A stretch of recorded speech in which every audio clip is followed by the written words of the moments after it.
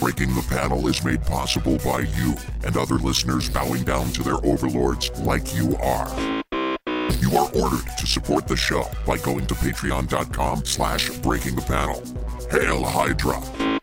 We started as a branch growing from an evil tree. The greatest minds you'll ever find. We are defining history. We practice super science on the fools who would defy us. Do not try us. We are righteous. We are gods among the pious. Till a super soldier walked onto the battlefield. Yes, he bested us while dressing up in stars, stripes, and shields. But we planted seeds. We deceit and treachery. We stayed alive and out of sight while deep inside our enemy. You might have thought you're safe. We forgot one little fact, that when you cut off one head, baby, two grow back. When we're walking down the street and we need to be discreet, baby, we whisper, Hail Hydra. Giving out commands, they stand aside and raise their hands, and they answer this man, Hail Hydra.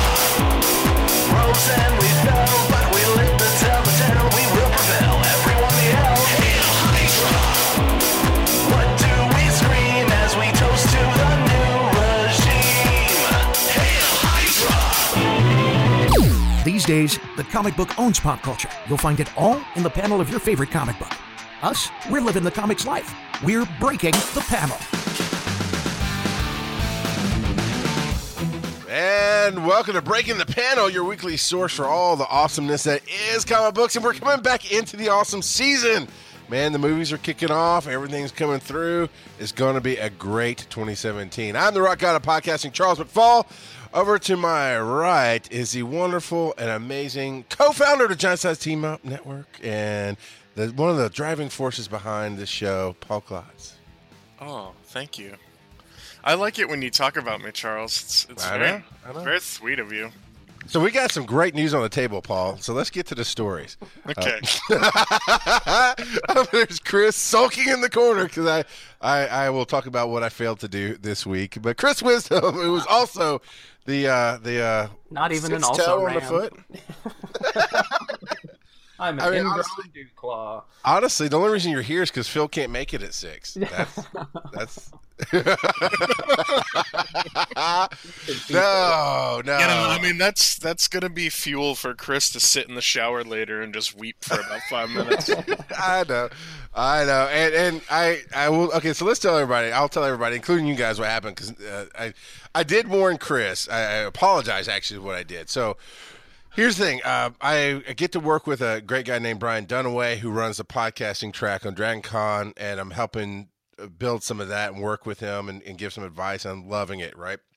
And we're doing this big thing the other day through chat. I mean, basically, it's kind of like Giant Size Team Up with Klotz and I and Wisdom. When we get a moment to work, we'll do like 8 hours of work, and then for 3 weeks we don't do crap, because the schedules don't link up. So that's how it was working. And towards the end of that day, for whatever reason, Dunaway puts in the chat, it's like, "Hey, we got any Marvel nerds in here?" I'm like, "Yeah, what do you want to know?"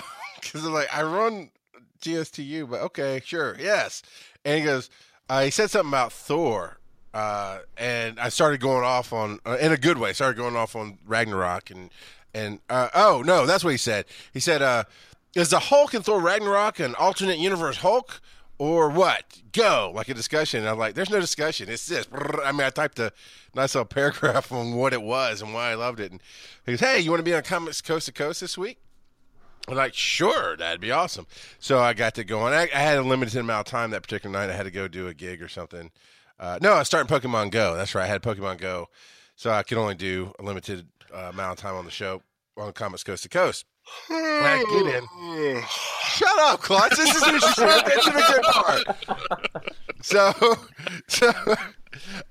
he introduces me, and I'm like, "Oh my God!" As soon as Klotz and Wisdom hear this, I'm not going to hear the end of it. He goes, "Hey, we've got a Marvel Cinematic Universe expert on the show with us today to talk about Thor Ragnarok." Charles McFall. I was like, "Oh crap, man!"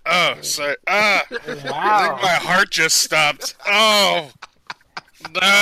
So what you're saying, and did you fix it? Did you recover? Did you just go with it? Oh no, I ran with it, dude.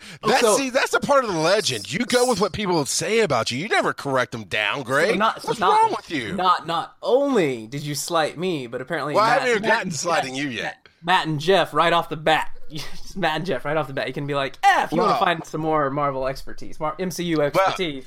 Yeah, see, one, I didn't get that opportunity, but two, I don't know, Matt and Jeff. You don't listen to my show here, and you put out a podcast like once a year or something. So I don't know about running that, but so you introduced me that way. And I did think about the MCU cast, but I mean, what are you going to do, right? You don't downgrade something like that. And you listen to the show. I spoke education. It was the one thing I am an expert on in the MCU, which is Planet Hulk. I know Planet Hulk backwards and forwards, man, and I was able to speak educationally on that. But when he said where to find you, I said, Giant Size Team Up Network. I founded that with Paul Klotz and Brian Ibbett, and I do catch me every week on Breaking the Panel with myself and Paul Klotz. And as soon as he went on, I'm like, crap! Why didn't I mention Chris with? Because I'm just the help. I'm just the help. So I felt really, really bad. Maybe it's because you slam me all the time, and it's giving me brain damage. I don't know. But I do apologize, Chris. No, it's not worth mentioning, obviously. Well, you know what? If you get your feelings hurt, just take the rest of the month off after the next panel, and we'll be all right. We'll make it even. Yes. I appreciate that, yeah. Yeah, yes. Please feel free to take off all that time that you have already informed us that you will be taking off. And that's give a heads up to the audience as well. Chris will be back. He's going to be next week. We're doing the Guardians of the Galaxy panel, and that's going to be amazing. And then he will be gone for his work for about 6 weeks, and we're going to have people like Tony P. Henderson, Casey Strauss. I'm going to call him Phil Yamamoto because I just want to. I don't know. Why. People with talent. Yeah. But and Travis Jones of the Blazing Defender will be trying to fill that seat while Chris is gone, but he will return. Who are we kidding? He's going to fill 2 seats. Have you seen that guy? He's huge. And did you see that he's trying to do a male yoga pants thing? Yeah. And that's just because he's such a huge fan of elephant trunks, and right. It's just an excuse to see as many as possible. I didn't even know what to say to him. I was like, see, you're the kind of guy that could pull that off, and the ladies would just go nuts over it because they see your nuts. But I'm pretty sure those roids have got. I kid, Travis. I'm not saying that there's any anabolic anything going on. But yes, go check out Comics Coast to Coast with Brian Dunaway and crew. It was a fun time. I got to do the Thor Ragnarok, and I had to take off, and then they talked about Guardians of the Galaxy with another friend of mine, Hammond. And Hammond is great. And he's also working on Dragon Con panel with us. And then earlier in the week, I was on, and the reason I'm going to mention this because it's a great fun thing to do. I was on Geek.io, and it was my second appearance over on Geek.io. Actually, third, technically, because I drunkenly stumbled onto their show at Dragon Con last year because it was right after the panel where I got blitzed. And they just kept throwing candy to me and asking me to shout out from the audience what I thought of it. So I finally just stumbled my drunk butt back up there and sat on their panel. I took over, as I do. But they loved it, CJ and Rachel and the crew, Jazz and Steven, I think it is. And they're a bunch of cool people. And they did the SmackDown, which is, and I know other podcasts do it. They have their own little spin on it, but it was a lot of fun where I got to get 100 fake dollars to start with at the beginning of the night. And you buy movies. You start bidding at $1 or whatever, and you buy movies. And the link's in the show notes. It is geekio.net. Let me make sure I get it right. geek-io.net/SmackDown. And you can see my stuff there. And the first 2 weeks of the box office is what they count. Then they divide it by your purchase price, and that's how many earnings you have. And at the end of the run, which will be at Dragon Con this year, at the end of the run, the winner gets crowned the winner. And let me just go down the movies I bought and see what you guys think of it. In order, I tried to get Guardians of the Galaxy 2 because obviously that's going to be gangbusters, right? And it's about to hit. It's the first one of the season. You know it's going to make $1 billion. It won't make it in 2 weeks. I mean, that's why they cap it at 2 weeks. But it's going to make a lot of money in 2 weeks.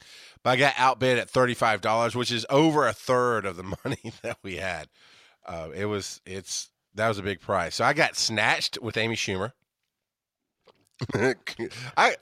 I think it'll make some money, but I thought Klotz would have some diatribe on how stupid Amy Schumer is or something. Okay. Okay, never mind. You said the punchline.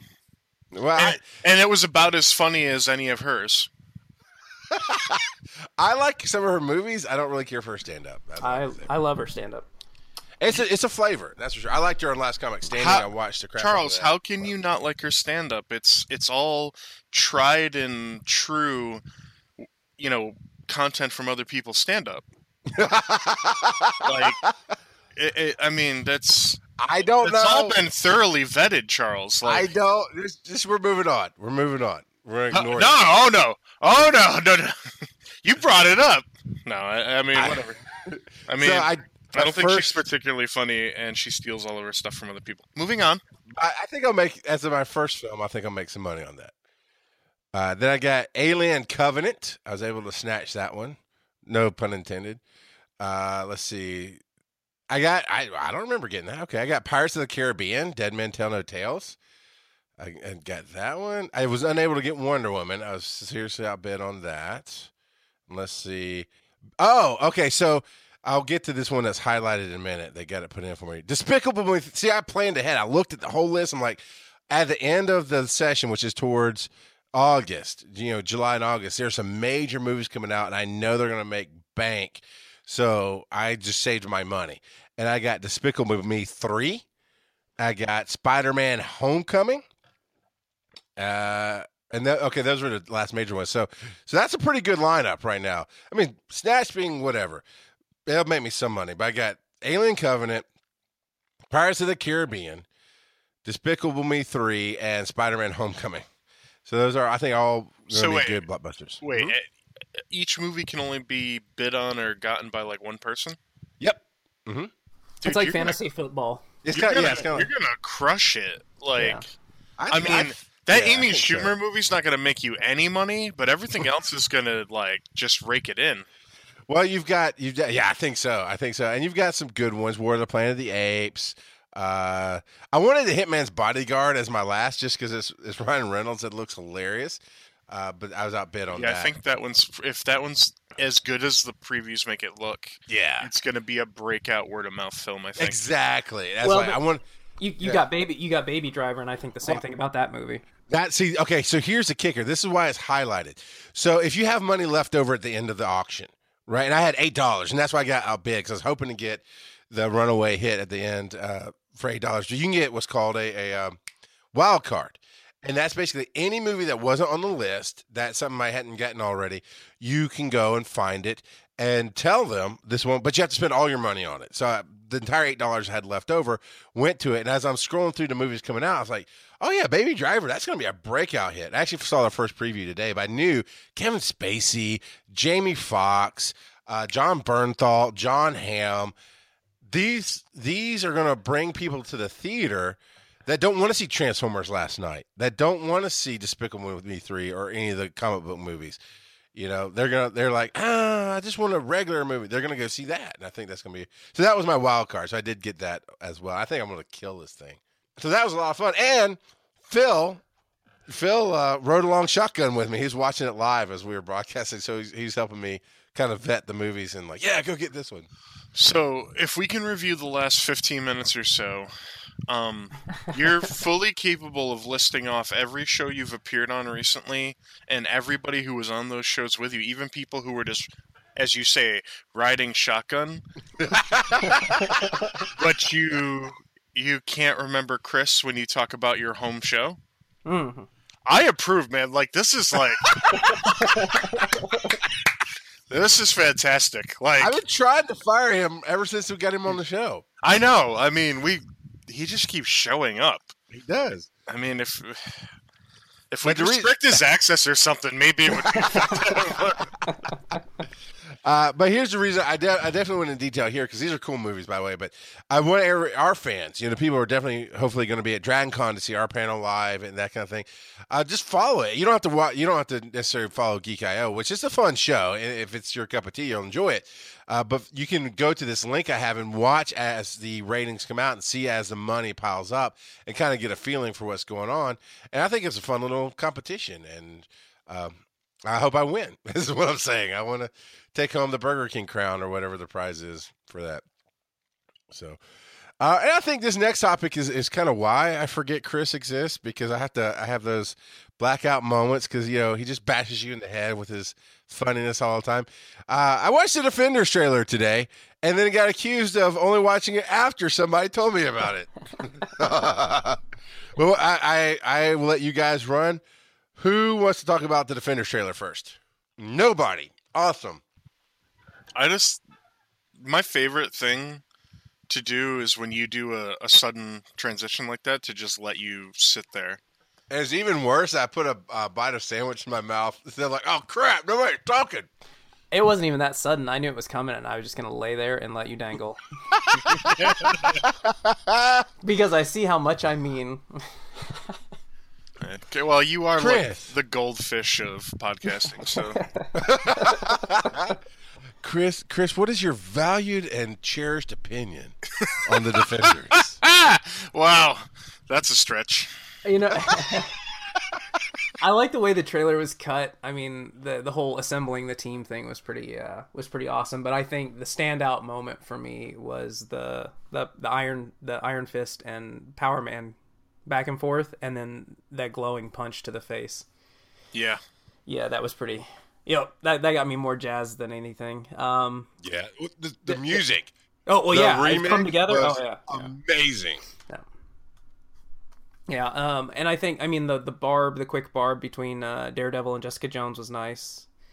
It's your scarf. It's your scarf. Yeah, that was good.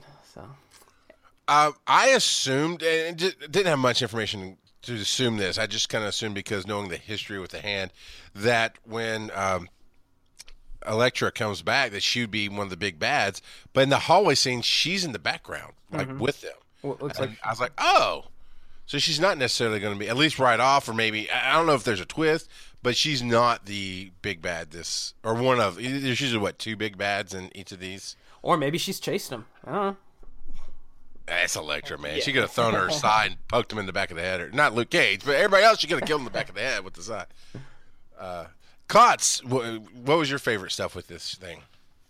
Pretty much the same as Chris. Like, I really liked that scene where they're like, who are you? Who are you? And then he punches him, and I'm like, ooh. He made that man's skin ripple.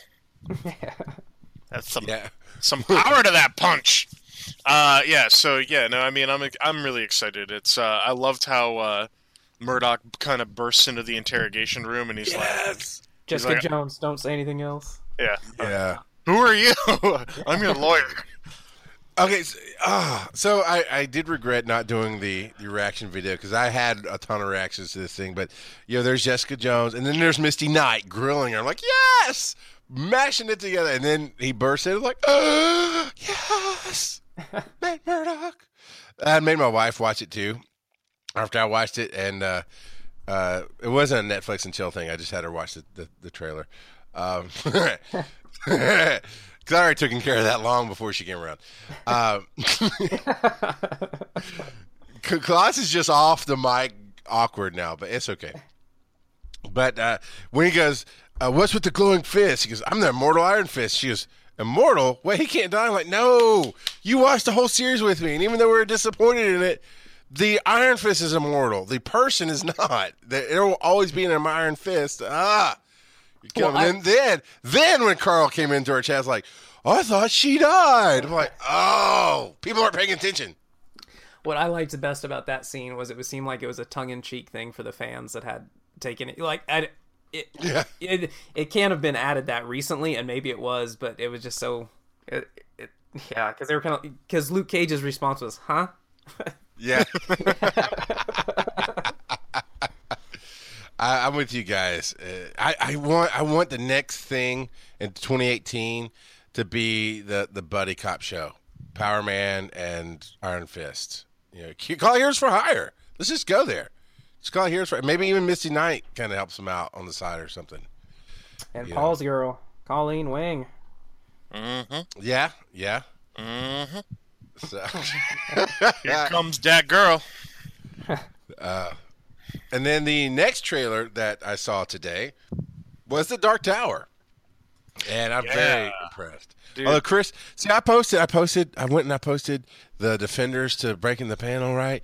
And then like an hour later, Chris comes and steps on that to say, here's Idris Elba, my hero. Yeah, Dark Tower looks real cool, man. Yeah. I wasn't following who else was cast in it very closely, and I didn't know McConaughey was going to play the big bad. And that seems really interesting. Because the moment I saw him in that role, I was like, you know, I don't think that I've ever seen McConaughey play a straight-up bad guy. Like, he's played like a douchey guy before, you know what I mean? Like, did you see True Crime? I did not watch True Crime. He's not a bad guy, but he's a very serious, dark character there. And he's really good at it. Texas Chainsaw Massacre remake. Come on. I'm sorry, did you use words there? Yeah, I did. Okay. I did, and they were valid words. well, the validity. And I will not have the Transformer guy talk down to me. The Michael Bay disciple shall not look down his nose at me. Why did people blow up in Texas Chainsaw Massacre? Oh, okay, never mind. Into meat shards. Meat shards. I dug so. If you watch the trailer, I do give a little background. Watch my reaction to the trailer rather on Giant Size Team Up Network. Let me boil it down. Lord.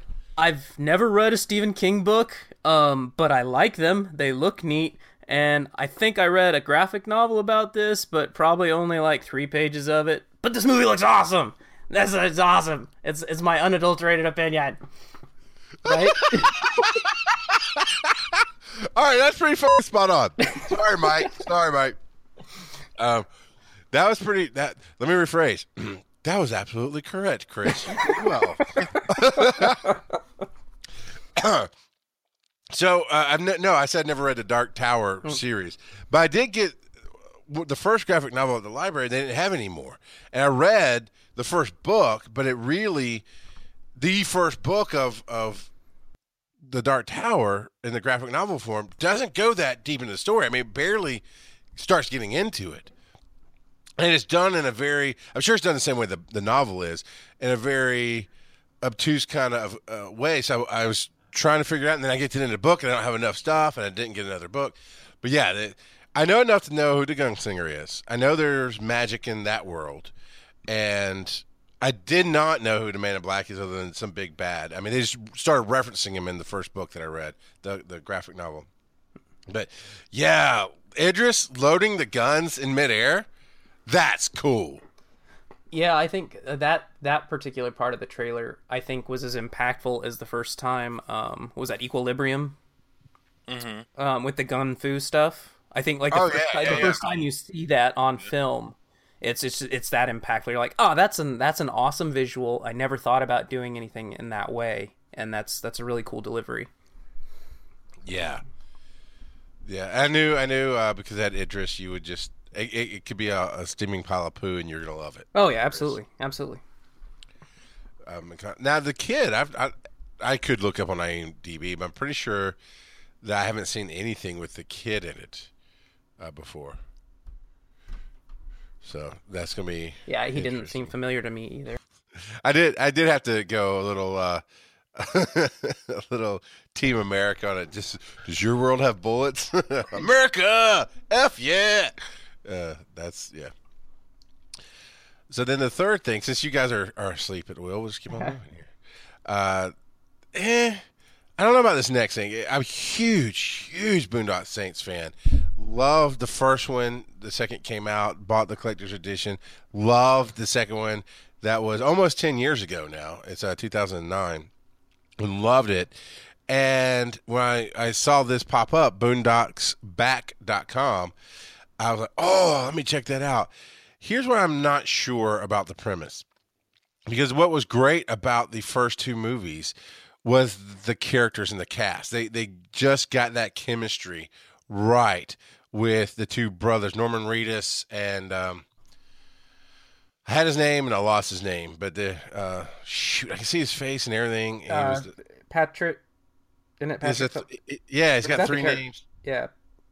Anyway, it's Sean Patrick Flannery, right? Thank you, Sean Patrick Flannery, Norman Reedus, and everybody else they got. It's just this great chemistry of storytelling and people. As a one-off thing, because this guy Troy was a bartender in Boston and just wrote this one story and it worked, and he somehow got the right people and the right backing, and it worked, and then he did it a second time, and it worked.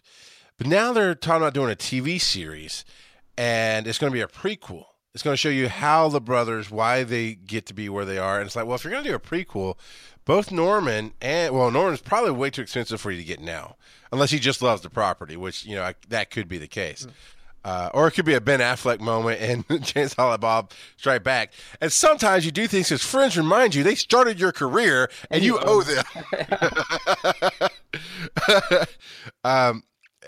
But they're older now.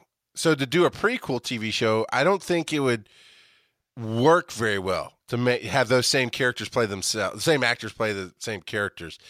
And the trailer is Rocco, and that's actually his real name. He's Rocco in the movie. His name is David something Rocco as the actor.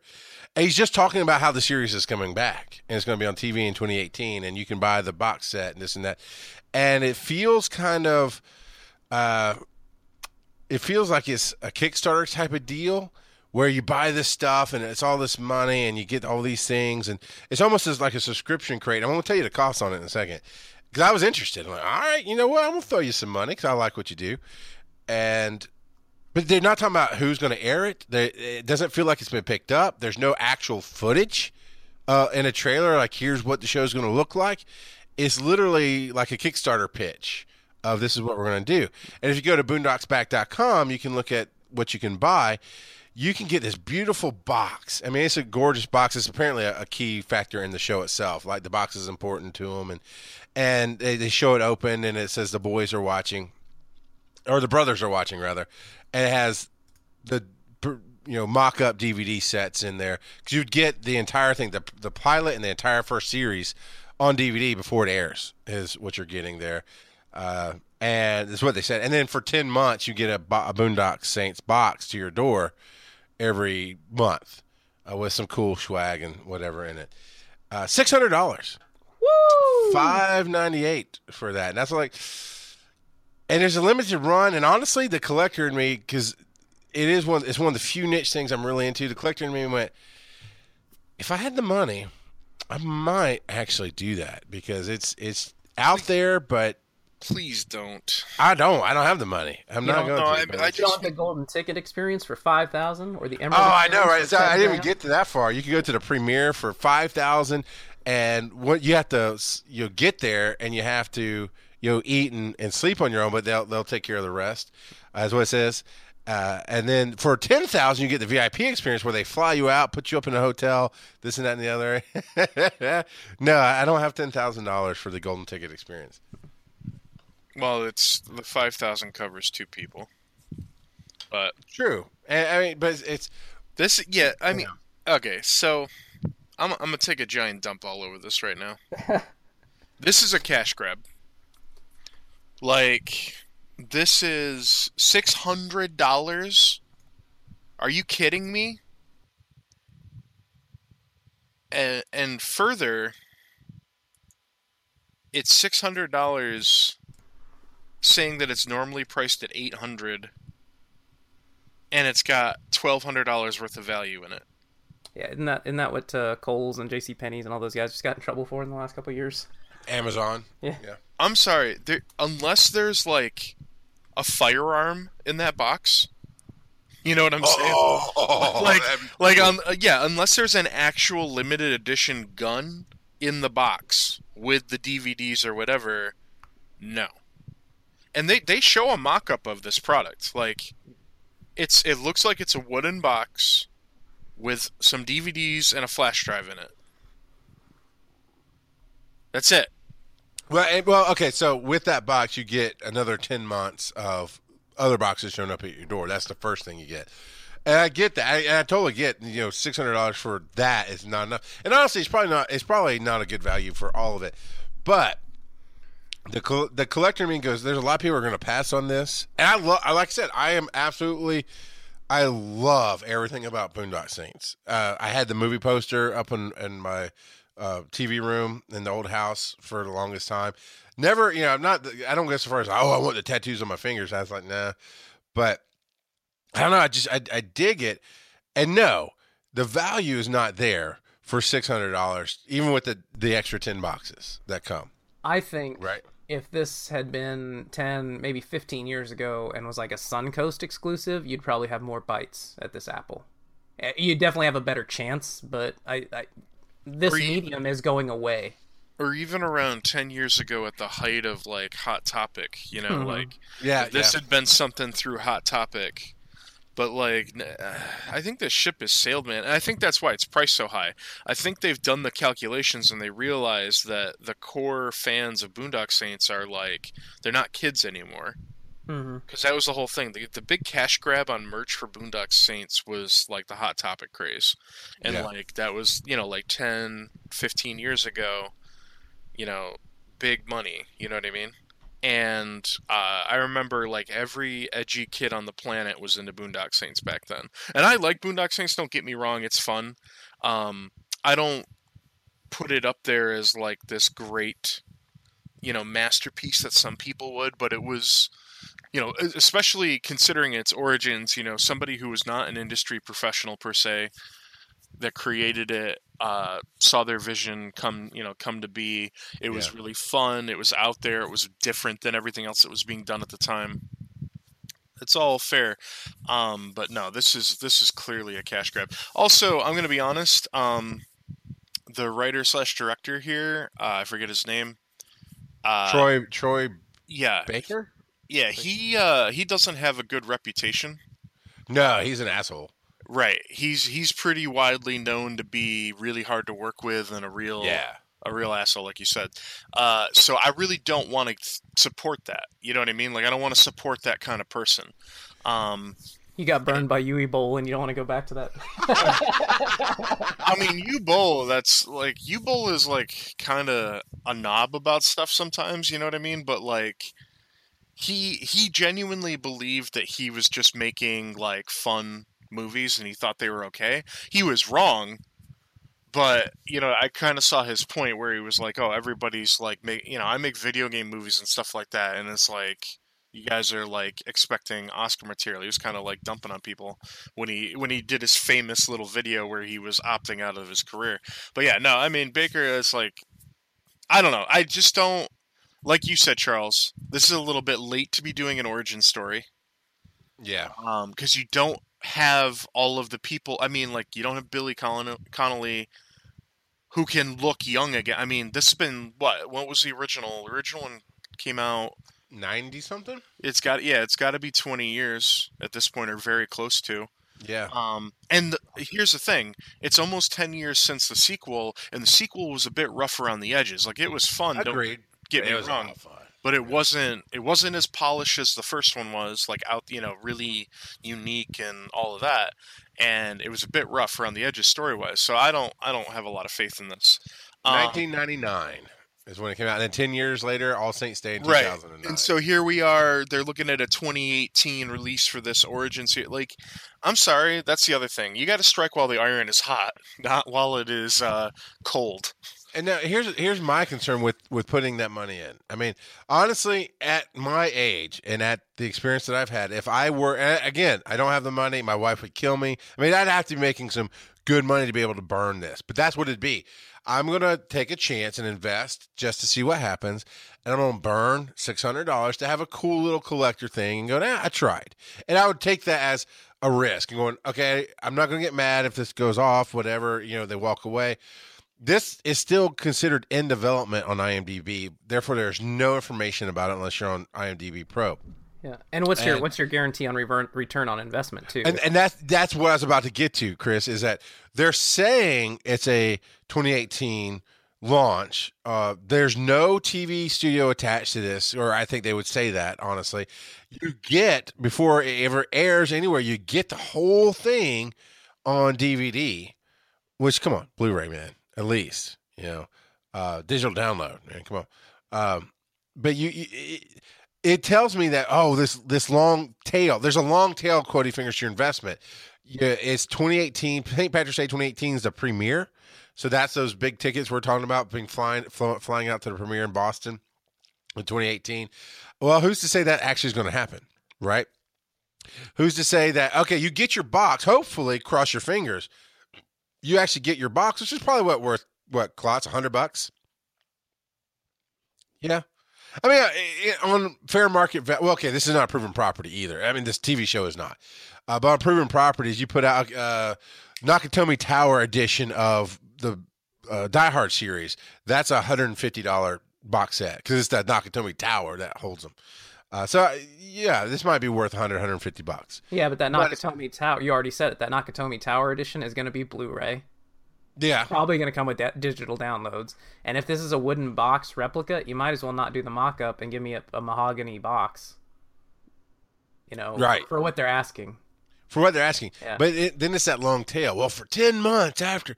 Well, what happens if you didn't raise enough money? What happens if you blow through your budget? What happens if you didn't manage this correctly or it never gets picked up? Do I actually get boxes for 10 months? It's that long tail on an unproven property. I mean, all those little things jumped out at me. So I really, with all my heart, I really hope this is truly successful, that it gets picked up, that it even by Netflix or somebody, that it does get some real direction behind it. But I watched a documentary on Troy Baker. It may have been on the Boondock Saints 2 disc. I can't remember where I saw it. But, and yeah, he is. Scott, you're right. He's notoriously hard to work with. Who put it out originally? Miramax, I want to say. Let's just say whoever it was. Let's just say Miramax, but whatever studio backed him. They had fights about money constantly because he kept going over budget, and they wanted it to be basically like an indie film budget, and he wanted it to be like a blockbuster budget. And TV in this day and age, we just talked about last week, and Klotz was talking about being saturated with streaming services and DC TV, or it's not going to be called DC TV because that's something else. But DC streaming service is taking a chance. But they have Warner Brothers. If they fail, they can lose millions of dollars, and it's okay. Because Warner Brothers will make another fantastic crap hole and make some money off of it or something. I don't know. But you're no matter how you look at it, Troy Baker is an indie director, period. The only thing he's ever done is Boondock Saints and Boondock Saints 2. And Boondock Saints 2 almost didn't happen. And it did happen, and it did well for the studio. It did well for him. But this is your next adventure almost 10 years later. And trying to get a TV show out there. Constantine had a marketable audience. It ended at 2.8 or 3-something million viewers. A proven audience. Netflix and Hulu refused to pick it up. CW made a lot of bad decisions about Heroes during that particular time frame, but CW refused to pick it up. And that was a proven show. It had marketable viewers. This is a brand new risk. I don't know. I really hope it goes well, but everything in me goes, well, yeah, I mean, happen. Like, this makes me think of, like, I could see something like this being done, like, say somebody wanted to take The Godfather, right, and do a television show of it, right, and go do, like, the build up to the first Godfather, like, go back and kind of flesh out some of that stuff. I mean, I know they kind of did that, but, like, there's room, you know what I mean? Yeah. You could probably get away with that now because you're not going to include any of the original actors because it's been so long, but you would want to attach somebody really strong, like a really big name. Yeah. Both an actor and also, a director / writers. That's not what we have going on here. The biggest names that would be attached to this would seemingly not be included. You know what I mean? because Flannery Right. doesn't have much of a career anymore. I mean, he's out there, I think. But he's definitely aged out of a prequel, in my opinion. Unless you get some magic digital, Right. unaging And- formula there. Well, he could. I mean, yeah, he could be on. They could easily throw him on at the beginning of the show or at the beginning of the As a episodes. flashback, sure. Yeah. Right, Dude, but that's, like, I'm sorry. That's funny. That's the young Indiana Jones was him, and they did that, right? They did the flashback, and then he's the kid. And, that's I don't know. It just popped in my mind. Go ahead. Sorry. no, but I'm just saying, like, and Reedus obviously is on Walking Dead. He's super busy. And he's the geek's chic right now. I mean, Right. he rules the geek world when it comes to. But I also think that he's in a position where he wouldn't just jump at any project either. You know what I mean? Like, yeah. I mean, it would behoove him not to get associated with this if this isn't a solid product, So, yeah, I mean, that's basically my whole thing is, like, it's 20 years later after the original. You know what I mean? Like, come on. Let's be a little more realistic about this.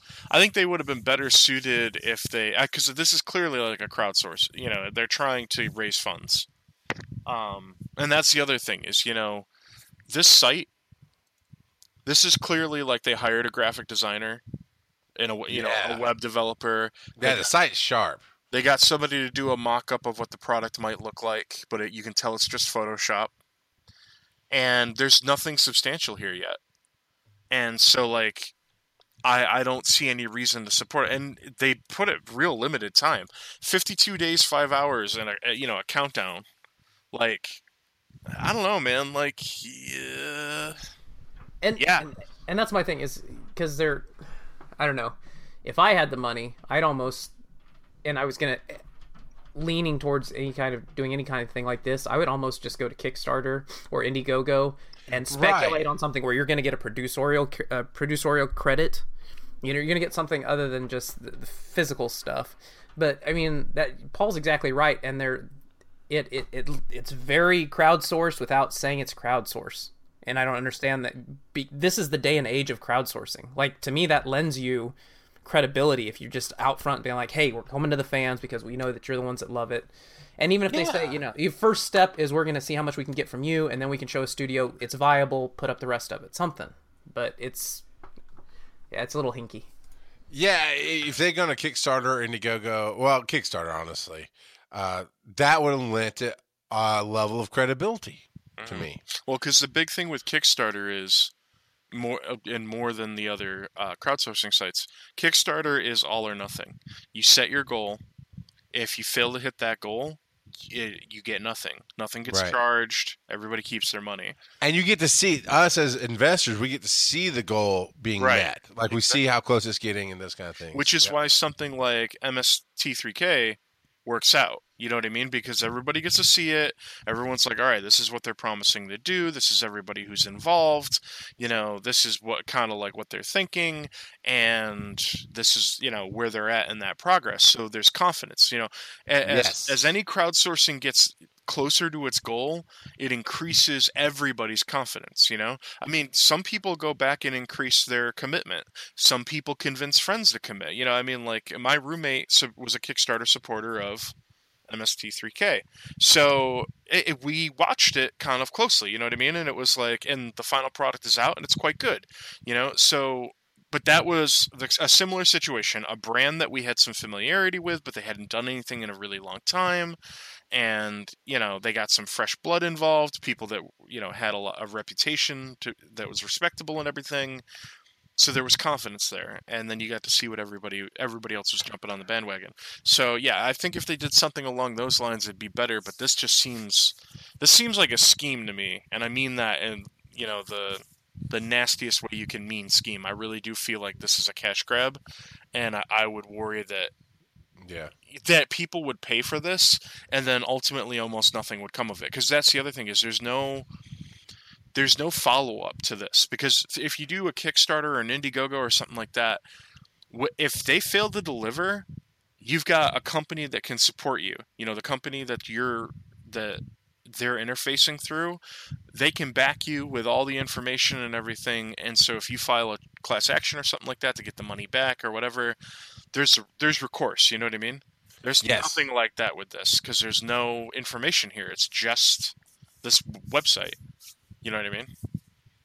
And so Yeah. I just it's this is real sketchy. Basically, is where I'm at with it.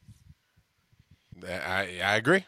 I agree. I hope to see the TV show, but it is what it is. If they were going to cast a new or younger actor, right? Apparently, you can just get Grant Gustin to mess up his hair and put on a tattoo. Then he looks like he's a tough guy. I don't know what. He and Todd Kavanaugh have that Kickstarter film that they're doing. I saw a picture of it the other day on Instagram. I was like, yeah, you still just look like Barry Allen that just had a hard night. That's all, man. But what Flash news do we have going on here? Okay, no, and I just wanted to talk. The most recent issue of Flash just aired last night, so I'm not going to really get into specifics, and I don't want to spoil anything. But I wanted it noted that the CW and the Flash TV show gave us what we've been asking for from Fox's X-Men for years. And they gave us a full 30 seconds of Killer Frost swooping around the city on an ice slide. And they made it look so easy. And I don't know, like, it was CW graphics, so it wasn't the best. But why have we never seen that in an X film? I was so excited and jazzed when I saw that. I thought, okay, so maybe in future X films we'll be able to see that. It was pretty good, a little wrong. That's awesome. I got behind on the Flash, and then I think have they had their season finale yet? No, they actually just came back from mid-season break. Okay, so no, that's right. I'm not behind on the Flash because they were on mid-season break. That's what it was. So yeah. Well, I look forward to seeing that. Thanks for ruining the moment there, Chris. You won't know when it's coming. That's true. And honestly, that does sound really, really cool. Klotz, you are waiting to binge that Flash, right?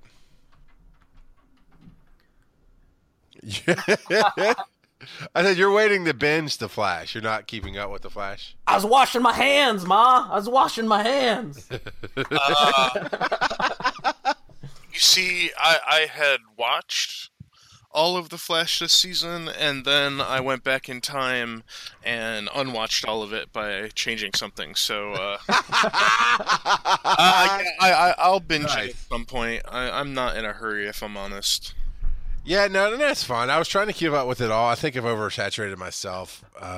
I think I'm going to, in future seasons, I'll binge Supergirl because honestly, I don't have anything really bad to say about Supergirl. It just it's not for me. That's all. I don't know. I can't pinpoint what it is. I just don't care. Well, we've talked about it in the past. It's the strong female leads. We understand, Charles. I mean, it doesn't make it okay, but we understand where you're coming from.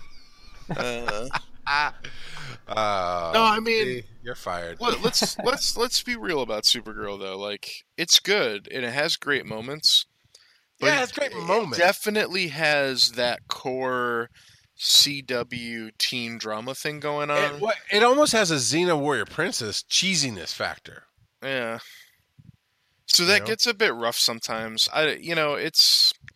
That's probably my big beef with the CW DC stuff right now is that for some reason it's felt like 2 seasons ago I felt like everybody was like all the various shows, like the first season of Flash, even the second season of Flash, the first couple seasons of Arrow, it's like they had some of that stuff, but they were building really interesting, deep stories. But then they couldn't figure out how to bookend them properly. And then the next thing you know, we're getting into more of the will they, won't they, we're going to reset some stuff. Because that's the way I look at the whole, in Arrow, that's how I look at the Ollie Felicity relationship, like last season where it fell apart all of a sudden. That kind of stuff. I'm like, you're rebooting. It's really not that different than Barry Allen going back in time and changing stuff. You know what I mean? You're kind of just trying to reboot the excitement aspect of it, in that regard. And I'm just like, that stuff is becoming tedious to me. And it's funny that the one show that has the excuse for doing that, Legends, is the one that probably does it the least. You know what I mean? They tend to actually let characters have their development arcs and let them come to fruition. Whereas the other ones are like, oh, let's just make all this character progress and then let's roll back about 10 episodes and, Like with Ollie, for example, let's have Ollie like mature and overcome his dark side a little bit and start to embrace being happy again. And he's gone full emo again. And I don't trust anybody. I won't tell anybody. Blah blah blah. And it's the same thing with Barry. It's the same to a certain degree. It's the same thing with Kara. Like, I'm just kind of like, there's a point where I'm like, do these characters mature at all? You know what I mean? And so that's my big complaint, is it's because I think that's the formula. I think that's the CW formula, is that people just continue to roll through the same personal struggles over and over again. And I'm like, that's the definition of insanity, CW. Insanity. Yeah, when are these characters going to grow up and learn from their mistakes? Like, by all means, address the next issue, you know what I mean? Like, the next struggle, but, like, let's stop backtracking all the time, because that's the stuff that sucks. And that's the same critique I had for Agents of S.H.I.E.L.D., especially with what happened with Skye, you know? I didn't like the fact that we built, she went from being the angsty hacker to being a trusted member of the team, and, a family unit basically was formed on that show. And then at the beginning, end of last season, beginning of this season, it's like, oh, well, my boyfriend died. Spoilers. My boyfriend died. And I now question everything, and I trust no one. And I'm just like, why are we doing this? Why? So, yeah, that's where I'm at with all of them. It's I think they embrace the juvenile element of their shows a little too much sometimes, and I could tolerate it from one of them. Like, I expect Supergirl to be like that a little bit, because that's kind of how they've characterized her, is that she really needs to grow up emotionally as far as that stuff goes. But I don't want it out of every single one of them. And at this point, like, for example, Arrow, when we've been following Ollie for, 4 or 5 years now? Is it 6? Even? 5. 5. Yeah. So at this point, Ollie's not like a dude in his late 20s anymore. He's a dude in his early 30s. You know what I mean? If we embrace the fact that roughly every season is a year or so storyline wise. Yeah, I mean, sure. And if it's not, I mean, that's been a real busy year or two. So, like, that's my whole thing, is it's just like, these characters aren't shifting with where they should be in their life cycle as well, you know what I mean? So, and like I said, I can forgive it of one show, but not all of them. And I think, honestly, it's funny that Legends is the one that just doesn't do that as much, you know what I mean? And just embraces, actually, what's amazing about superhero content is, like, there's backstory development and stuff for all the characters on Legends. Like, last season was fantastic. Like, going back and seeing Mick's background, seeing why am I drawing a blank on his name? Cold. Captain Cold. Captain Freeze. Cold. Yeah. Not Mr. Freeze, but Captain Cold. Snart, yeah. Snart. I have this problem where I always in my mind mix up Snart, Snope, and like all of these like SN names. Snape.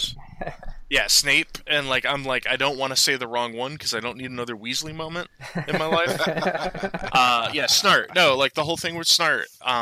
We get to see what made him who he was. We got to see the same thing with Mick. Like that, those are great moments. That doesn't change who they are as character. It informs them a little bit more, but they still are fun. They still act the way they should. You know what I mean? They don't regress all the time, and I like that. You know what I mean? So, yeah, I mean, I guess I just kind of turned that into a rant about those shows, even though I've been ranting about them a lot lately. But there you go. That's how I feel. I'm in no hurry. I will watch them because I do ultimately enjoy the content. I just don't enjoy the week-to-week rat race of will they, won't they. And it's it's a lot easier to get through those rough patches, too. Like, if there's 2 or 3 episodes, like last season Arrow, when the Felicity-Ollie relationship fell apart, if I was watching that week to week at the time, I'd be super annoyed. It was annoying, yes. You know what I mean?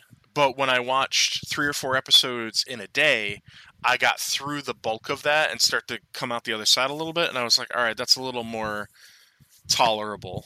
You know what I mean? It's not quite as rough and gross and disgusting. Because on Netflix, you can bloop, bloop, bloop, and skip it real quick and get to the next. And if you end up watching 10 minutes of an episode because it's a heavy relationship episode, you can just jump to the next one and get some more fighting or whatever it is you want to see.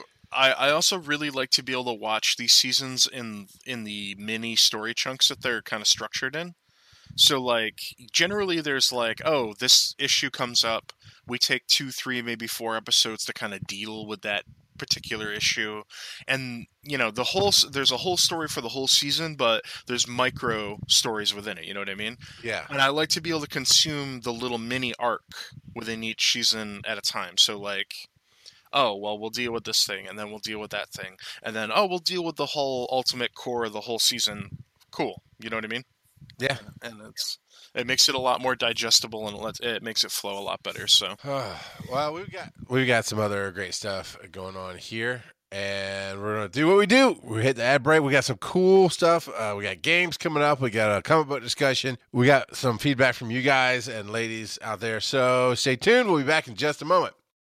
And we're back. Here is some awesome stuff going on right now. We got some iTunes review, guys, and I have got. I'm gonna save the one you're gonna love the most for last. There's 2 new ones, but this one's from Cool Breeze 23. Says love when the Blazing Defender hosts. It's a 5-star review. Great show. Love their big roundtable discussions, especially when the Blazing Defender co-hosts. Only downside is that wisdom guy. Sounds like a post-op trainee trying to be a guy. I imagine that came from somebody we might know. I'm not sure there. I know it didn't come from his mother. Oh! And see, Travis, you know, email Blazing Defender at GiantSizeTeamUp.network.com, GiantSizeTeamUp.com for the post-op comment. So, you know. There you go. Here's the other one, though. Here's this one's fun. That was great. Thank you, Travis.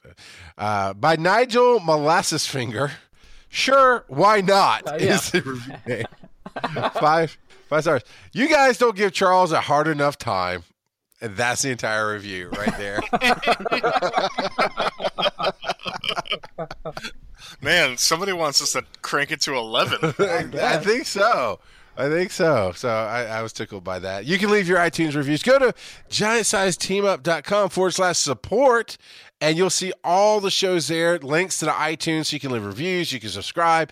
Any kind of Patreons or pledges or facial media. I was thinking Facebook and social media, and I said facial media. All the links. All the links that you need is right there. So it's GiantSizeTeamUp.com/support, and you can leave iTunes reviews for us as well. I've seen this game pop up a couple of times in our old chat group, Facebook group, Agents Only Lounge, and I recently saw it pop up again, Teenage Mutant Ninja Turtles Legends. And people were asking, are you guys playing this? This looks like fun. And Frank Allen, who we love dearly, who's a huge Turtles fan, was like the first comment I saw on it. He's like, yeah, as much as I can't do Aussie, so I'm just going to do the weird voice. As much as I like collected turtle characters, it's really grindy. It's really grindy. And you know, there's no reason to use multiple powers. You just do power one, till your bar fills up, and then you blast them. I'm like, I'm going to try it anyway. It looks like fun. The video is crap. I mean, it doesn't tell you anything about the game. It just shows a bunch of cool-looking artwork. And I got to tell you, the art in this game is gorgeous. The settings, the different characters, because you have black and white comic turtles. You've got all kind of different characters. Yeah, well, there's that.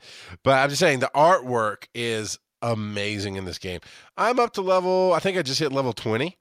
And I'm enjoying it. I don't see what he's saying about you don't need other powers. I find there's a strategy in using other powers. But honestly, Frank Allen and Chris Wisdom and Paul Klotz and myself, we played MAA for 3, 4, 5 years. We have no right to call anything grindy. MAA was Grindhouse Central without the awesome movie to go with it. Well, and that's where I give comments like that weight, because he understands what grinding is. So when he calls out grinding, it must be grinding. I know, me personally, I played it for maybe like hardcore, played it for 2 hours on the first day and maybe an hour the second day. And then after that, I was just kind of doing my daily check-ins just to get what was it? Every 12 hours, the pack will open up. That's 2 or 3 hours now. Okay, well, so I would only get 1 pack a day because that was all the checking in that I would do. The gameplay wasn't that compelling. I did like the artwork. The artwork was good. But yeah, I just actually deleted it a day or two ago. Well, I'll tell you what has grabbed me. So for right now, take this in mind. I'm the filthy casual. A month from now, I might delete this game and not say anything about it. I mean, it's how I go. I like a game. I'll play it for a while, then go, okay, I'm done, and I'll delete it. But right now, I'm into it. I played it hardcore for about a week. I've enjoyed getting the different characters. In fact, I actually went on Hulu and found the Teenage Mutant Ninja Turtles cartoon that this game is based off of, and my kids are loving it. And I've actually enjoyed watching some of the episodes with them as well, and it's really well done. But every couple of hours you get a new pack, and that's always fun. They've got different missions to do in the day, so your daily check-off sheet, basically. They've got achievements you can do. They've got PvP, which is the system we always wanted, Klotz, in MAA. The PvP system is random to somebody who's pretty much close to your league. There's no game day crunch. There is a slow-down timer, so you can only use your characters once every 2 or 3 hours. I forget what the timer is, depending on what league you're in. There's no defensive battles. So essentially you have your PvP team, right? You use them once and then they get a 4-hour cooldown. But if you have other characters, you can play a different PvP battle. I like the PvP in it, and I like that there's been a class challenge mission at the same time as a different other kind of challenge mission at the same time as your regular stuff you can go through. I don't know what it is, Chris, because I played the DC Legends as well, and it was just something about them being static on the screen. Not static on the screen, but they didn't move to place to place. They were just like, show up, fight, done. I played it until I was level 50 something, I think, and I was like, I don't care anymore, and deleted it. There's something about watching those characters run to the next area to fight somebody. It's stupid. It has nothing to do with gameplay. But it makes me excited every time to see, because the animation is different for any character. Yeah, like the big eye bites, fat guy. He runs slower than everybody else, so he will disappear off the screen, and he actually has to do like a little bunny hop to jump up to the high ledge, and it tickles me. It tickles me the little touches they put into the animations. Well, and that was my problem with Marvel Avengers Alliance 2, was it was a waste of 3D graphics to not have. Right, because they're just standing there. Yeah, some sort of when they're just standing there, and I mean, like I've been hooked on this Soul Hunters, and it's a 2D left to right. Where you take 5 heroes in, and I got the same thing. Like, oh wow, I get to see them transition. How cool would it have been if MAA had done that? Because the thing. It's the same 3 waves of enemies per encounter. Right. It would have been cool if that was just that animation of them walking across the screen is cool. So. Yeah, I don't know if it's gonna be enough to hook me, but that's my take on it now. So there's Turtle Legends. From the fact that Klaus didn't pipe in, I imagine you haven't played it or given it the time of day yet. So. Nope. Nope. See, I play a number of other mobile games off and on. Yeah, you got the Japanese stuff, right? Generally. Grindy is a thing. It's actually, at one point I was playing 4 mobile games at the same time, and I had to back off because that was too much. But I gotta say, like, one of the games that I've played the most and really enjoy on mobile is Final Fantasy Brave Exvius. And one of the things that I really like about it is that it's a lot like MAA, where it's 5 people in your party, and every character has various abilities and stuff, and it's about building teams that complement each other and all that stuff, just like MAA was. But it's it's a side. It's not even a side scroller. It's just like Marvel Avengers Alliance was, where you just see your party sitting there. But the sprite animation and art is so incredible because they did it in a classic like 32-bit style. You know what I mean? Like it's all pixel art. It looks great, and as you upgrade the quality of characters, because that's what you have to do, you have to put resources into upgrading their star levels and stuff, which is pretty typical to the Japanese games. The animations actually change. So like they start off looking all kind of like a warrior type will have like a shield and a sword, and it'll be like pretty plain Jane, you know what I mean?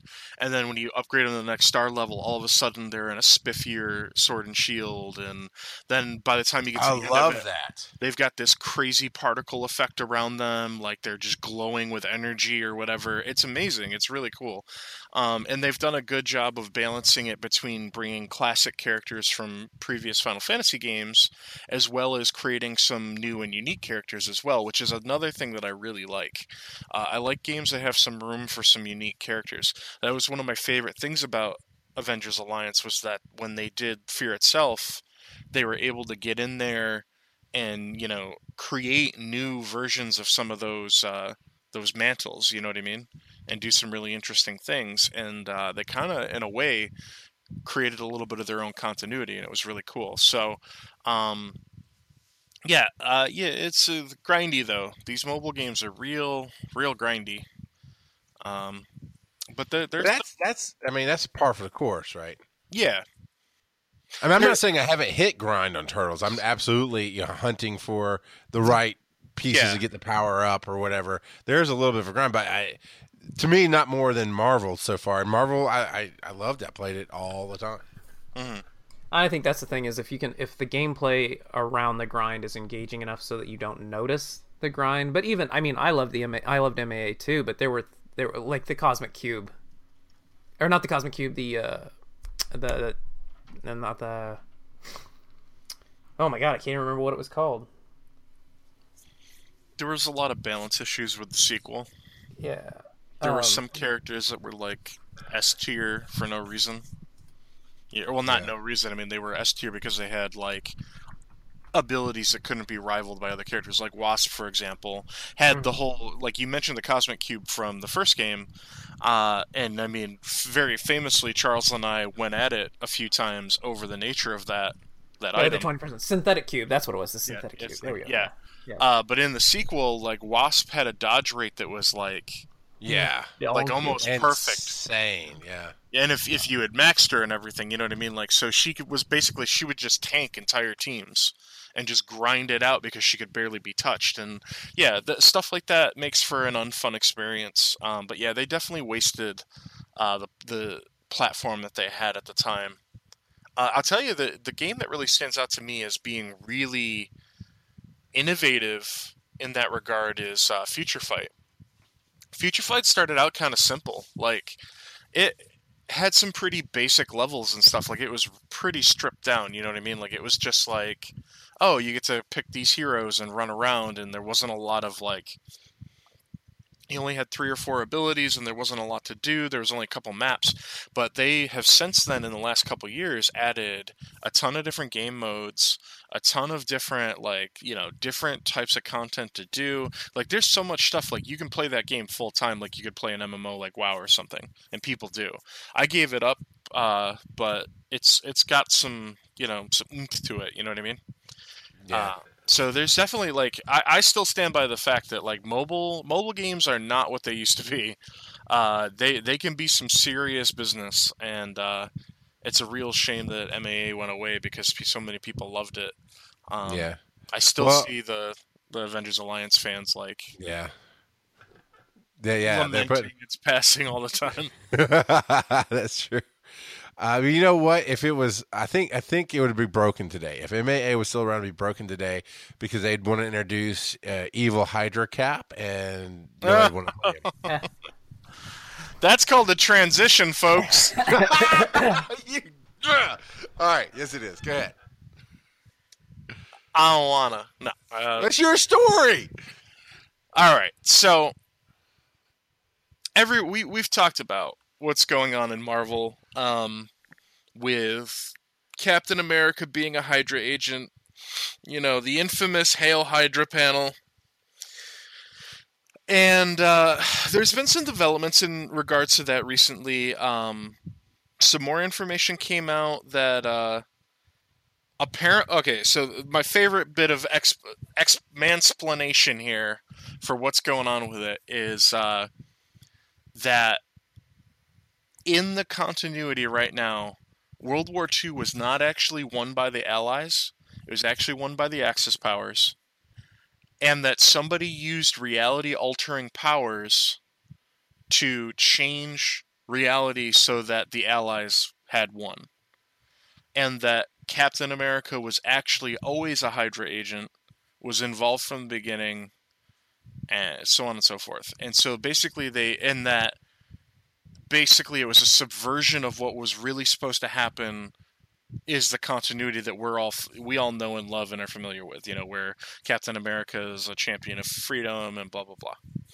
Now, I'm not going to get into any more details about this because I'm not reading it currently and I don't want to be one of those guys. I found that really interesting. And I actually think that the plot elements there are actually pretty interesting. You know what I mean? Like, that was kind of a creative take on it. I just think it's the character that it's all attached to is their big mistake here. But there's been some drama. The writer Spencer has been getting a ton of crap. He recently, I'm paraphrasing a bit here, but he recently made some comments that it was like, you guys are kind of coming after me, but I'm going to be honest with you, this is something Marvel wanted. Like, Marvel is really pushing this whole idea. They really want this to happen. And so Marvel recently made some comments here about Secret Empire. And they basically said,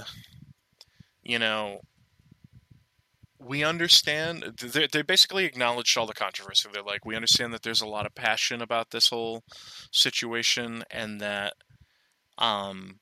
we want everybody to know that we hear you, and we hear your concerns, but we ask that you, give the comic event some chance to play out and see how it all unfolds.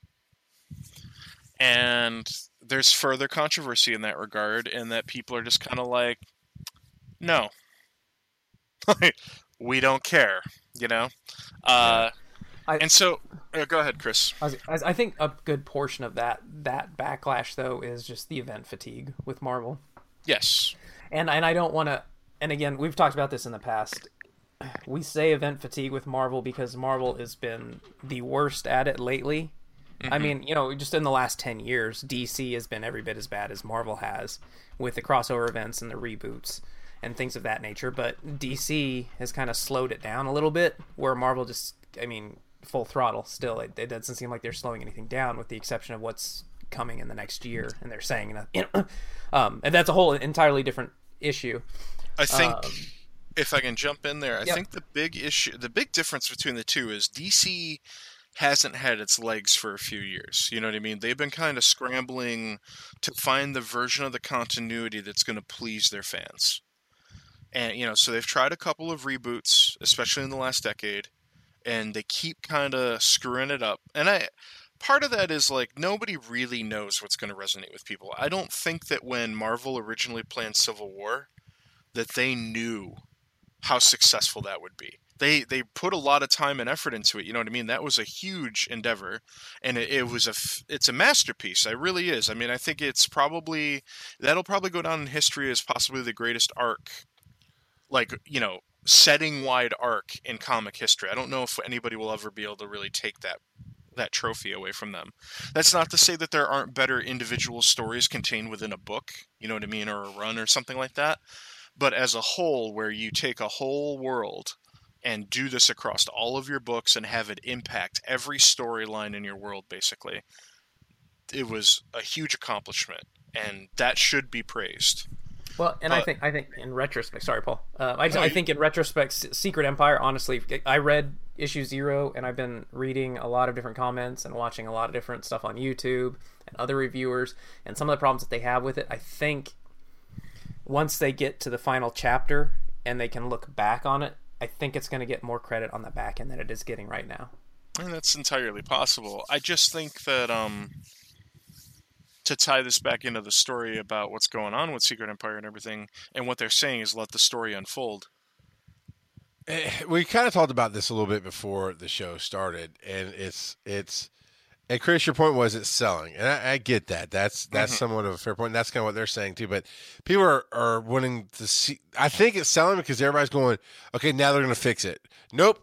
Okay, now they're going to fix it. Nope. Okay, because the audience across the board, we here at Breaking the Panel, the three of us have such a wide-reaching range of friends and acquaintances and people to talk to that are in the geek world, that are into comics. Not a well, I don't want to speak out of turn for you guys, but you haven't reported it if you've heard this. Someone say not a single one of us have heard. Oh, this is a great storyline. I can't wait to see. Oh yeah, keep him Hydra, keep him evil. Oh, this is no. Everybody's going. No, this is crap. Stop it. Stop. And Marvel's like, no, but we'll get no means no. Well, all right. First of all, the problem with that argument is then if you want it to change, if you're saying that they're buying it because they're hoping that the change, I don't know. I'm guessing. Yeah. Then they're doing it wrong because you speak with your dollars and you don't continue to buy it. I would agree. But I will say it's great. I was on board with this change from the beginning. I know Travis was one of those that was pretty irked by it, but irked is not the word. Yeah. Here's the thing though. So with Secret Empire #0, and you see this like in the first 2 pages of the issue, this second where they're talking about reality being rewritten by the Allies, and they use the Cosmic Cube. And I'm gonna go ahead. Whatever I spoil because this issue 1 just dropped, and there's been plenty of chatter on the internet. Yeah. So there's your warning of any spoilers. Turn it off if you don't want to hear it. But really, what I think that is I think it's a failsafe for Hydra. I don't think that reality was that Hydra had won or that the Allies had gone and used the Cosmic Cube to rewrite reality. I think this is just Hydra putting another layer inside of Cap's head, so that if somehow somebody is able to reverse it and say, "Oh, Cap, look, Hydra reprogrammed your brain," then he's always going to have that other underlying, that second layer of, wait, Hydra told me that they did this. So it's a failsafe for Hydra, is what it is. It's just a second layer, because the first layer was Kubrick going back and rewriting his history, and then there's the second bite at the apple saying, hey, not only was your history rewritten, or your history wasn't rewritten, this is the way it always was, but the Allies actually lost, and they went back and rewrote it. And what they're saying is that they rewrote it to the point where Captain America, that we've always known since the 40s, is the rewrite. And I think it's just giving them a failsafe. But the story is really good, and what everybody needs to understand, and I know there was another article that talked about it's Cap's heart and his integrity that's gonna win this, not his muscles and not his strength. But you're really looking at the best qualities of Captain America. And go with me on this for a second. First of all, his tactics. You know how we always complain about the supervillain that just never gets. He has this grand master plan, and it always falls through because there's some little thing he didn't do, or his ego got in the way. Not in this case with Cap. Like this issue zero issues are supposed to be basically a recap saying, hey, this is how we got to where we are. Issue 0 laid out none of that. It just hit the ground running, and it showed Cap just winning. His winning strategy for eliminating heroes, taking all of the A-level heroes. Like Batman could not have done this better. Shut your mouth. Promise you, get issue 0 and read this thing. The way he did this, it was so masterful, and it's so simple. And there's certain parallels that can be read into for current politics that Marvel's kind of saying, no, this isn't what we were saying. But there are definite allegories to giving too much power to individuals, and that's the main takeaway. I think a lot of people are trying to say, oh, well, you're doing it because of this current presidential climate, and I don't think the specificity is there with this administration. I think it's just the idea of ceding too much power to an individual or a group of people. In the sake of security, or for the sake of security. But you also have to look at Cap from his perspective. He's not evil, and that's the other thing that everybody has to understand. We're talking about evil and supervillains, and from Cap's perspective, he is not. Well, and that's fair enough. Because most of the higher up Nazis did not consider themselves evil. They considered themselves doing what they thought was the right thing. Right. Exactly. And you know, and the other part of it too is Marvel in the last few years has really been trying to separate Hydra from the Nazis, saying that the part, you know, the Red Skull and the part that followed the Nazis, that was just, let's say they were the Sith of Hydra, and they were just trying to make a great, you know, a quick power grab, and it failed, and it will continue to fail because they're focused on the wrong things. Hydra's not about hatred and blah blah blah blah blah. It's about power. and order. So that's what they're really trying to align it with, and you see that in issues leading up to it, where Cap kills the Red Skull. He's like, yeah, okay, so now I'm done pretending like I'm following you. You're dead, and I'm going to take over as the head of Hydra. So it's all masterful strokes, and like seriously, go get issue 0. Now my big complaint about it is, again, the Marvel price tag. It's $4.99 an issue plus whatever, the other $4.99 issues that are all parts of it. It's a pricey endeavor. So unless you want to wait the 6 months for it to come out on Marvel Unlimited. But this is too good. I just picked up issue 1 today. I still have to read it, but I'm totally in on this story. I want to see where it goes. That sounds great and all, but now let me tell you about why you're wrong. No, I'm kidding. My issue with all of this... well, let me say this. I definitely think the general public has no idea what you just described.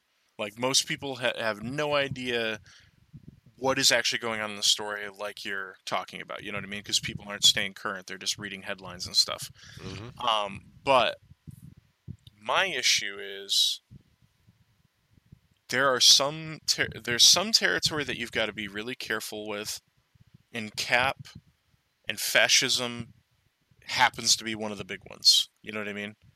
And this is a really awkward time, particularly in America, and what's going on in our government and our politics, but also all across the world, because, our situation here in this country isn't isolated. There are other nations right now that are facing, similar situations where, there's questions between fascism versus true democracy, self-determination, all that kind of stuff.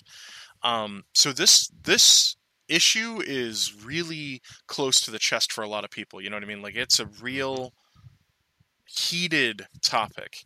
And Cap, up until this event, has always, and I do mean always, been someone that we as Americans could look at and say, no matter what's going on in this country, that's a guy that I can have some faith in. You know, and he represented the best of what America should be. Right. But that's the thing. You guys are looking at this from the wrong perspective. I understand what you're saying 100%, Paul. But now right. that's not his life of view now. Like, that's not how he was raised. He wasn't raised on mom and baseball and apple pie. That wasn't it. So now it's all of those best qualities that you love about Captain America, but his belief structure has been changed. Mm-hmm. So everything that you love about Captain America, he's just doing it for the other team. It's like when your favorite player goes to a different team, and, and you still do everything that you love, but they're doing it under different colors. It's not getting away from the core. It's not getting away from the core of the character. I'm going to remind you of your issues with the DC films Superman right now. Right. Uh-huh. Oh.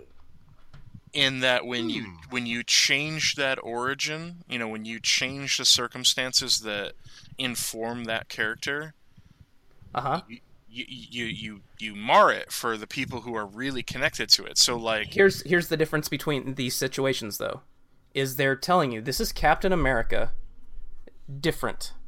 They're not trying to sell you Captain America as the same old Captain America that it's always been, like they tried to tell me with Superman. This is Superman. Right. My Superman's not an emo guy. And I shouldn't say my Superman. So these are two. I understand what you're saying, that the comparison, because I'm a fanboy that has a problem with changes that are made to Superman. But these are changes that core to the character. And what I'm saying is the core character of Captain America is still there. He's just playing for a different team. That's my thing, is that Captain America's not just about who Steve Rogers is. But it is. But it's not. How is it not? For a lot of people, it's the symbol of what Captain America represents, not Steve himself. If you follow me at all. I got you. This is complicated, and it's impassioned, and I want to acknowledge all of that. Right. Now, I'm going to move on from this, because we could go back and forth about this all day, and we'll probably do so after the show. Well, sorry for folks at home, but to your point, though, Cap dies, and others take up the mantle of Captain America. Right. For a while. Bucky was the first, and I think there are some others. So that's, to your point, Captain America wasn't just Steve Rogers' upbringing. It was the cowl and the shield and the values. And Chris, I honestly, you have a point, Chris. I understand what you're saying. I get that you like the story, and I'm glad. But even as with your passion and you're describing it, I find myself going, I don't care. Well, nothing about the story grabs me. But then you guys are saying one thing, but you're trying to have it both ways. Because if it's more than if Captain America is more than Steve Rogers, you've got your American Star-Spangled Captain America in the Falcon. You have it in Sam Wilson because he's actually Captain America. This is Steve Rogers, Captain America.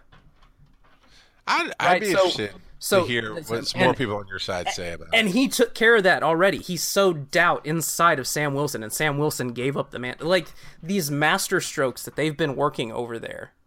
Because Cap knew that if he left a symbol for people to rally behind, like Captain America, meaning what that symbol does to Americans, that he would never be able to infiltrate and get the kind of control that he needs. So he took Sam off the board. Right. But, okay, so we're going to get beyond just comic fandom here for a second. Do you understand how people would be upset that the greatest quote-unquote American hero would be revealed to be a fascist? And the greatest American hero had a perm, and that was in the 70s. So. No. But I absolutely... Hold on a second. This is really important. Don't derail this. Because what we face right now as a culture, people have very little faith. And this is across the board. It doesn't matter if you're left, right, in the middle, whatever. Americans and probably people at large have a very little faith in government right now, in our representatives. We have very little trust, like historically low levels of trust and faith in our government and our politicians and what people represent. And, what this storyline is doing is confirming those fears in a way. And it's and it's now, as an intellectual and a student of history and all that stuff, I understand it, and I'm with you. I can geek out over it. But what people are responding to is a very, it's a deep down, almost like primitive response to the fact that you're pulling out the rug from them completely. It, like, Steve Rogers as Captain America has had a complicated story, especially in recent years, but it's always been relatable, and it's always been something people could put their faith in. But now what this storyline is almost doing is making an argument that fascism works, or at least fascism is okay. No, it's not. Where is it making that argument? At no point is anybody accepting of Cap as no one in America, in the comics, no one in America has seen Captain America for what he is and says, hey, you know what? You're right. Fascism does work. That has not happened. This is all behind this. But that's not true, because people... That is true. Hold on. In the comics, public opinion is starting to sway to think that Hydra might be okay. It might be right. Because they're seeing Hydra's... I've read an article, I didn't read this for myself, but they point out that the general public is starting to come around to the idea that maybe Hydra's not super evil bad guys. Because they're getting their wins. They're getting wins. They're getting successes. And people are seeing stability. Because that's the whole thing about fascism, is it's like, fascism is a dirty word, but ultimately it's like, well, we want absolute power so that we can, instill absolute order. And the chaos... Empire. Right. Right. Yeah. And that's something that people are very much object to ideologically in this country. You know what I mean? For right or wrong. And that's kind of the point I'm making here. But see, and that's where I think the allegory is apt, because, 16 years ago, there were certain votes that happened that would belay that. I mean, the Patriot Act. This is how Cap amasses so much power. There's a thing called the Shield Act, where he sets up with the president and Congress, and they pass an act that says if at any point that the government of the United States is in such a disarray that they can't act, or that they're unable to act, that they will cede all security, all control of the military and security and well-being of the country to S.H.I.E.L.D. and the director of. And then he positions himself as the director of S.H.I.E.L.D. because who doesn't trust Captain America? Who Right. wouldn't of anybody that's going to lay down the sword at the end of this battle? Wouldn't it be Steve Rogers? And again, it's all And about the tactics that I'm go tracking into you this. on all of that. But they should. I haven't transitioned to my real point here as to why Okay, I'm not down with all of this. Okay, Because sorry. we're going in circles here and we're getting intense. My issue is that in the middle of all of this, this was all made possible through reality-altering powers. That's my beef. If this all happened organically through the story, like this is something that had been built up for, years in things that were happening in the stories, I would be more down with it. Because that was the thing about Civil War. Civil War dealt with very real issues. It brought in, safety and security versus liberty, right? That was a core element of that story. And, Civil War originally hitting in 2006 comes 5 years on the heel of 9/11, you know what I mean? Very relevant to people. It was even before we really started to embrace what the modern reality of the post 9/11 age looks like and what we have to sacrifice in the way of privacy and liberty and all that kind of stuff for the interest of security. It was real. And so I'm with you and I get all that, but my problem is that the story is enabled by reality altering powers, and those reality altering powers for me, it's just like my issue with a lot of time travel and stuff like that and other reality altering powers that exist in other properties, is that you take all of the legitimacy out of it for me when things can be wand waved and fixed, or things can be altered so drastically at a moment's notice. There's no authenticity in those moments for me, I guess, is what I'm saying. So what you're saying is you can't trust. What I hear Klotz saying is he can't trust. He can't get into the story because it could just be changed like that. Because we're going to alter reality with this mutant or this stone or this thing. Yeah, absolutely. Everything you bought into is gone. Right, and I absolutely understand that, and I agree with it. But that is the nature of comics. So, but for me, the issue with this story, as the general public is saying it, since that's what we want to talk about, is the general public, is, and this is where Marvel is absolutely correct in saying, wait and see what happens, because this is getting your brownie batter out, mixing it up, and you got this recipe, and the book tells you, this recipe is wonderful, best brownies you've ever had, and you put it in the oven, and it's supposed to bake for 30 minutes, 5 minutes you take it out, and you're like, it's all gooey. Well, yeah, you didn't wait for it to finish baking. That's what happens. Gooey brownies are still good. I'm saying. And this is good so far. The goo is good. Some people are arguing that brownie batter wasn't made with chocolate; it was made with poop. And these are people that are reading headlines and not a comic. But Touche? maybe not. I mean, I don't know. We'll see how it all ends. We'll see how it all wraps up in the end. I think a lot of people like myself are in the camp of like, it's like we've talked about recently with characters that die. The death of Wolverine. 4 issues. I'm glad I didn't pay for them because I'd be pissed. You know what I mean? It was just poor. Those were 4 issues with a couple of cool moments, and then just ended in the cheesiest, dumbest end result possible. And I knew in that moment, I said it on this show, he'll be back. He'll be back within a year or two. And here we are, on the cusp of him returning. And arguably because of Secret Wars, he never really left, because there's versions of him throughout reality, you know what I mean? So he never really left the narrative at all. And that's the issue, right? People are tired of that shit. They're tired of this. We're gonna stir everything up. It's really it's a crap stirring. You know what I mean? We're gonna stir everything up. We're gonna get everybody riled up, and it does generate all these clickbaity headlines. It really does. And Marvel is eating that up. That's the issue. Is they're like, and it's like, I don't know. I guess I don't know what the answer is. I don't know how to like boost comic sales and stop having to do stuff like this all the time. This drastic, like, let's quote-unquote shake everything up. You won't believe what happens when blah, blah, blah all the time, because it's like... Well, but then I guess I want to know, where do you draw the line? Because... I don't know. That's a real answer. Because I have all this... I have crossover fatigue, right? Uh-huh.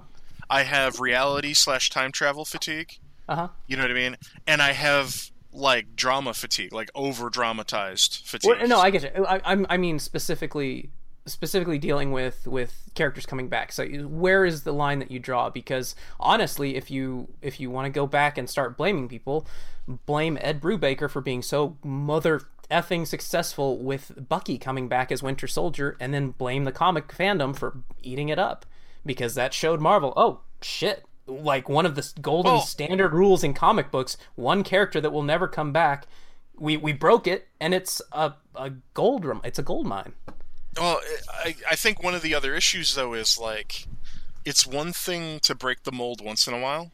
It's another thing to try to break the mold with every pressing. You know what I mean?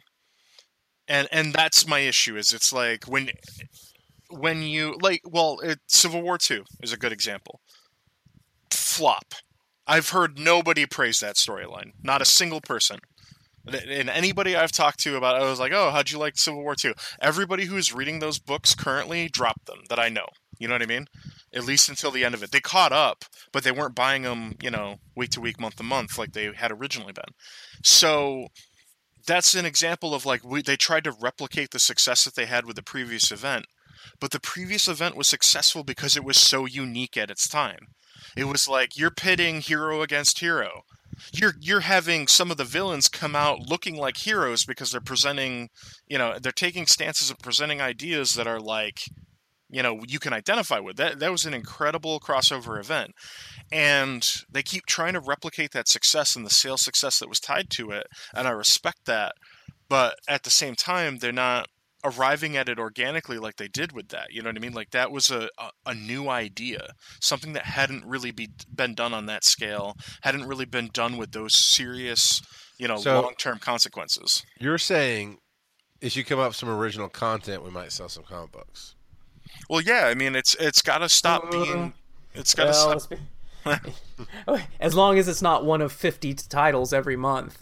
Because you're going to oversaturate your sales, and then you're just not going to... Yeah. I mean, that's the other thing, too, is saturation is a thing. Like, these comic companies keep going wide and just more spin-off books and split... stop that. Like, calm the F down. Why don't we focus on getting your core books with your core strong characters really rock solid? Pepper in those side characters that you're interested in promoting and building stories with. Bring them into the other stories. One way or another. I mean, Deadpool became what Deadpool is today, not because he came out and had a Deadpool book from day one. He was in other books for a while, and people really liked him. He was used kind of sparingly initially, you know what I mean? Right. And that's what worked for him. And that's what built him up into... Because when he showed up, you were like, yeah, he's here.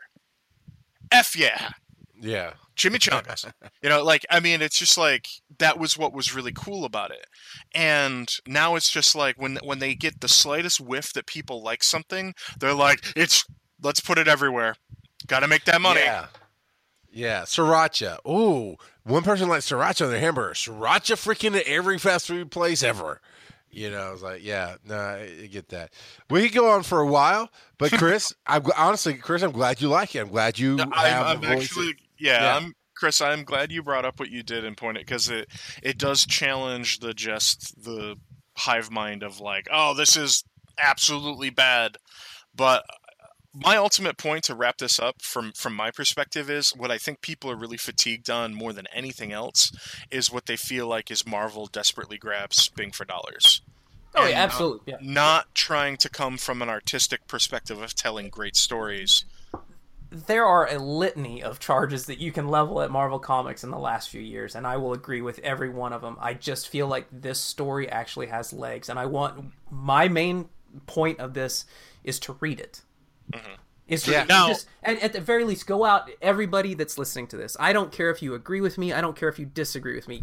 Hit us back on Facebook, an email, or whatever. Come rail at me, as long as you've read the book. Like, I want you to go read issue number 0, and if you're not like, this is what I always wanted to see. So let's look at the Justice League. We know that Batman has a way to shut down everybody in the Justice League, right? Right. But we never see it like him becoming the villain. It's always in response to, well, if they go bad, I'm going to have to stop them. We saw it a little bit in the OMAC stuff, but that wasn't Batman doing it. It was just his plans doing it. But this is what would happen if Batman went bad. You take the greatest strategic mind of a universe and you make them. And I don't want to say bad because that's not what it is. It's counter to the you put them on the other side. On the other side of the chessboard, exactly. And it's amazing. It's amazing because you get to see this fruition. So just read it, please. Just read it. Don't read the headlines about it. Read the book. I'll give you this: the storyline's strong enough that we're still talking about it months later. Mm-hmm. Well, I do have a follow-up question here too before we transition to the end of the show here. Do you feel like this event might have gone over a little bit better if, one, we didn't just come off Secret Wars and Civil War II, and both of those being kind of mixed? Well, Civil War II being a flop, Secret Wars being mixed for a lot of people. That's the thing, though. It's not just coming off of Secret Wars and Civil War II. It's coming off of Death of X. It's on the heels of Resurrection. Right. I mean, it's all of this. Yeah, absolutely. There's just too many events, whether they're mini events or major events, or they're just dealing with the space heroes or the Earthbound heroes. All of that stuff. I don't mind the peppering and having people guest in books, but these events have got to stop. I think this would have done better if it didn't have all of that. If it wasn't, yeah. Well, the other thing too being like, what if this had been done a year ago before the current, the recent election cycle and the results of it and all of that? Because I wonder if this hit last fall, if people would have responded the same way. You know what I mean? Or maybe 2 years ago would be more apt because that would have put it well outside the election cycle. We wouldn't, right? Because 2 years ago we didn't know who was going to be in the running. You know what I mean? We were just starting to theorize. So, because I'm not trying to call out and say that all of this is directly tied to that stuff, but it's a part of it. Like, people are really on edge, more so than usual, I would say. You know what I mean? Yeah. Well, and I think that's if nothing else can be said about this story, the passion that's coming out from the fandom in either direction, and whether it's misplaced or not, and I say misplaced for people that haven't actually read it. Like, I don't care. Again, I don't care if you agree with me or disagree, but make sure you've read the material. Form your opinion. Don't form the YouTube videos opinion. Don't form my opinion. Form your opinion. You can use other outside sources to help inform you, but or maybe articulate what you're thinking. But at the end of the day, you guys need to go out. You guys need to make your opinions based on this material, and just the passion of this stuff is what's really got me, because you can tell that Nick Spencer and Marvel, like, they're hitting some notes, and I understand what you're saying, Paul. Is like, this is not the right notes to be hitting, especially at this time, but they're getting reaction, and sometimes that's to open the dialogue or whatever conversations may come. That's what you have to do, is have those passions heard, and right now they're getting heard. Fair enough. Oh, you know what? You guys mentioned a whole lot of stuff. Like, Facebook is facebook.com/breaking the panel. Twitter is @panelbreakers. Mail is btp@giantsizeteamup.com. B as in breaking, T as in the, P as in panel @giantsizeteamup.com. If you go to giantsizeteamup.com/breaking the panel, there is a speak pipe tab. You can have your voice on the show. And as earlier we read, go to iTunes, rate the show, share it, that kind of things. And you know what? Tune in next week just to hear all of us be on the Guardians of the Galaxy panel, gushing over the awesome sauce that was the movie. Because, it's going to be 100% great, no negatives at all, I'm sure, right? That's how that flies. So, but we're going to be watching that this weekend. Everybody get out. As you listen to the show, it drops on the weekend. I hope you've gotten out and seen the film. And next week will be the big Guardians panel. Be the Guardians panel, and we hope you join us then. Breaking the Panel is the flagship podcast on the Giant Size Team Up Network. You can support the show at patreon.com/breaking the panel, and you'll find more of our amazing podcasts at giantsizeteamup.com.